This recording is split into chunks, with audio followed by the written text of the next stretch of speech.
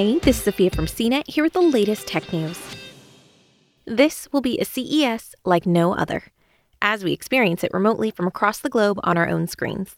CES is still going to do what CES does best, show off the latest innovations and ideas in tech, and set the agenda for what's happening in the industry in the months and years ahead.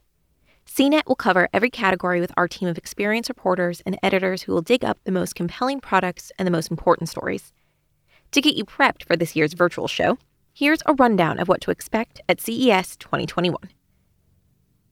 This year's virtual CES will feature around 2,000 vendors. For context, last year's show in Las Vegas had 4,500.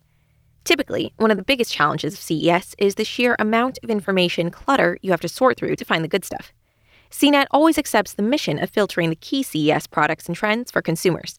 This year will be a little different, with less than half of the companies involved. The vendors, showing up to 21's all-digital CES, are more likely to have something new and interesting to talk about, rather than just showing up because they always do, and they already had the hotel booked. Companies are going to be pitching a lot of tech to help people cope with COVID-19 fears, lockdown life, and working and learning from home. In the health and smart home spaces, we're going to see high-tech masks, smart air purifiers, more hands-free devices, UVC lights to kill germs, and plenty more. Certainly, computer makers will lean into over a third of American employees working from home to pitch devices and accessories to make their work lives easier. And home entertainment vendors will pitch TVs, soundbars, and streaming devices and services to a public that is still stuck getting nearly all of its entertainment in the living room.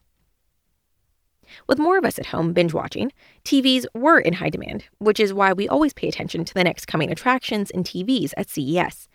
There's always a massive TV or a rollable TV or another impressive, if gimmicky, new screen technology that becomes the flashy showpiece of CES. This year, it's likely to be LG's transparent OLED screens. These are going from 10% transparent to 40% transparent, which opens up new possibilities for lots of creative use cases.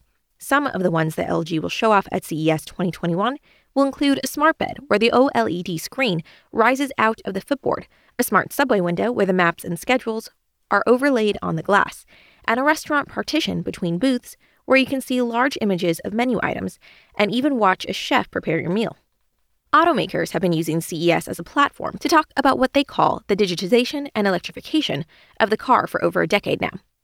The problem is that it's mostly been talk from the world's biggest automakers, who make beautiful prototypes but have dragged their feet in making real progress.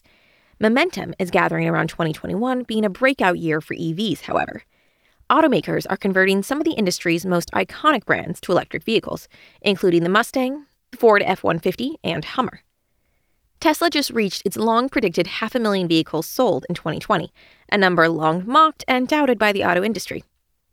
On January 12th, GM CEO Mary Barra will give the opening keynote address of CES, and Chevy has already promised that new electric vehicle announcements are coming. And speaking of large gadgets, John Deere's AI and robotics-powered tractor is one of this year's CES Innovation Award winners. In a normal year, Samsung is always the 800-pound gorilla of CES, with the largest booth on the show floor, the flashiest press event, and a flood of new announcements across TVs, audio, computers, home appliances, and quirky attention-getters like last year's neon AI chatbots. Samsung will continue to make the usual waves this year, but it has added more fuel to the fire by holding a Samsung Unpacked event, ostensibly for its next flagship smartphone, the Galaxy S21, on the same day that the virtual CES show floor opens on Thursday, January 14th. Talk about trying to steal the show. In the past, Samsung has stolen thunder from its rivals by timing this event near Mobile World Congress in Barcelona. But with MWC postponed to the middle of the year, Samsung is essentially co-locating its biggest mobile event of the year to CES for 2021. A lot of things are in place to really allow 5G to dominate the conversation at CES, especially since this show is going more virtual and relying more on panels and discussions than whiz-bang demos of gadgets. All 3 U.S. carriers now have nationwide 5G coverage. Every phone maker, including and especially Apple, is on board. Beyond the Samsung announcement, you likely won't see that many 5G devices at the show. The discussion will largely revolve around the longer-term applications of 5G, like how we tap into 5G to solve some of the problems exposed by the coronavirus. The discussion will involve using 5G to close the digital divide, as well as to improve the experiences around telemedicine and remote learning and working. For more of the latest tech news, visit cnet.com.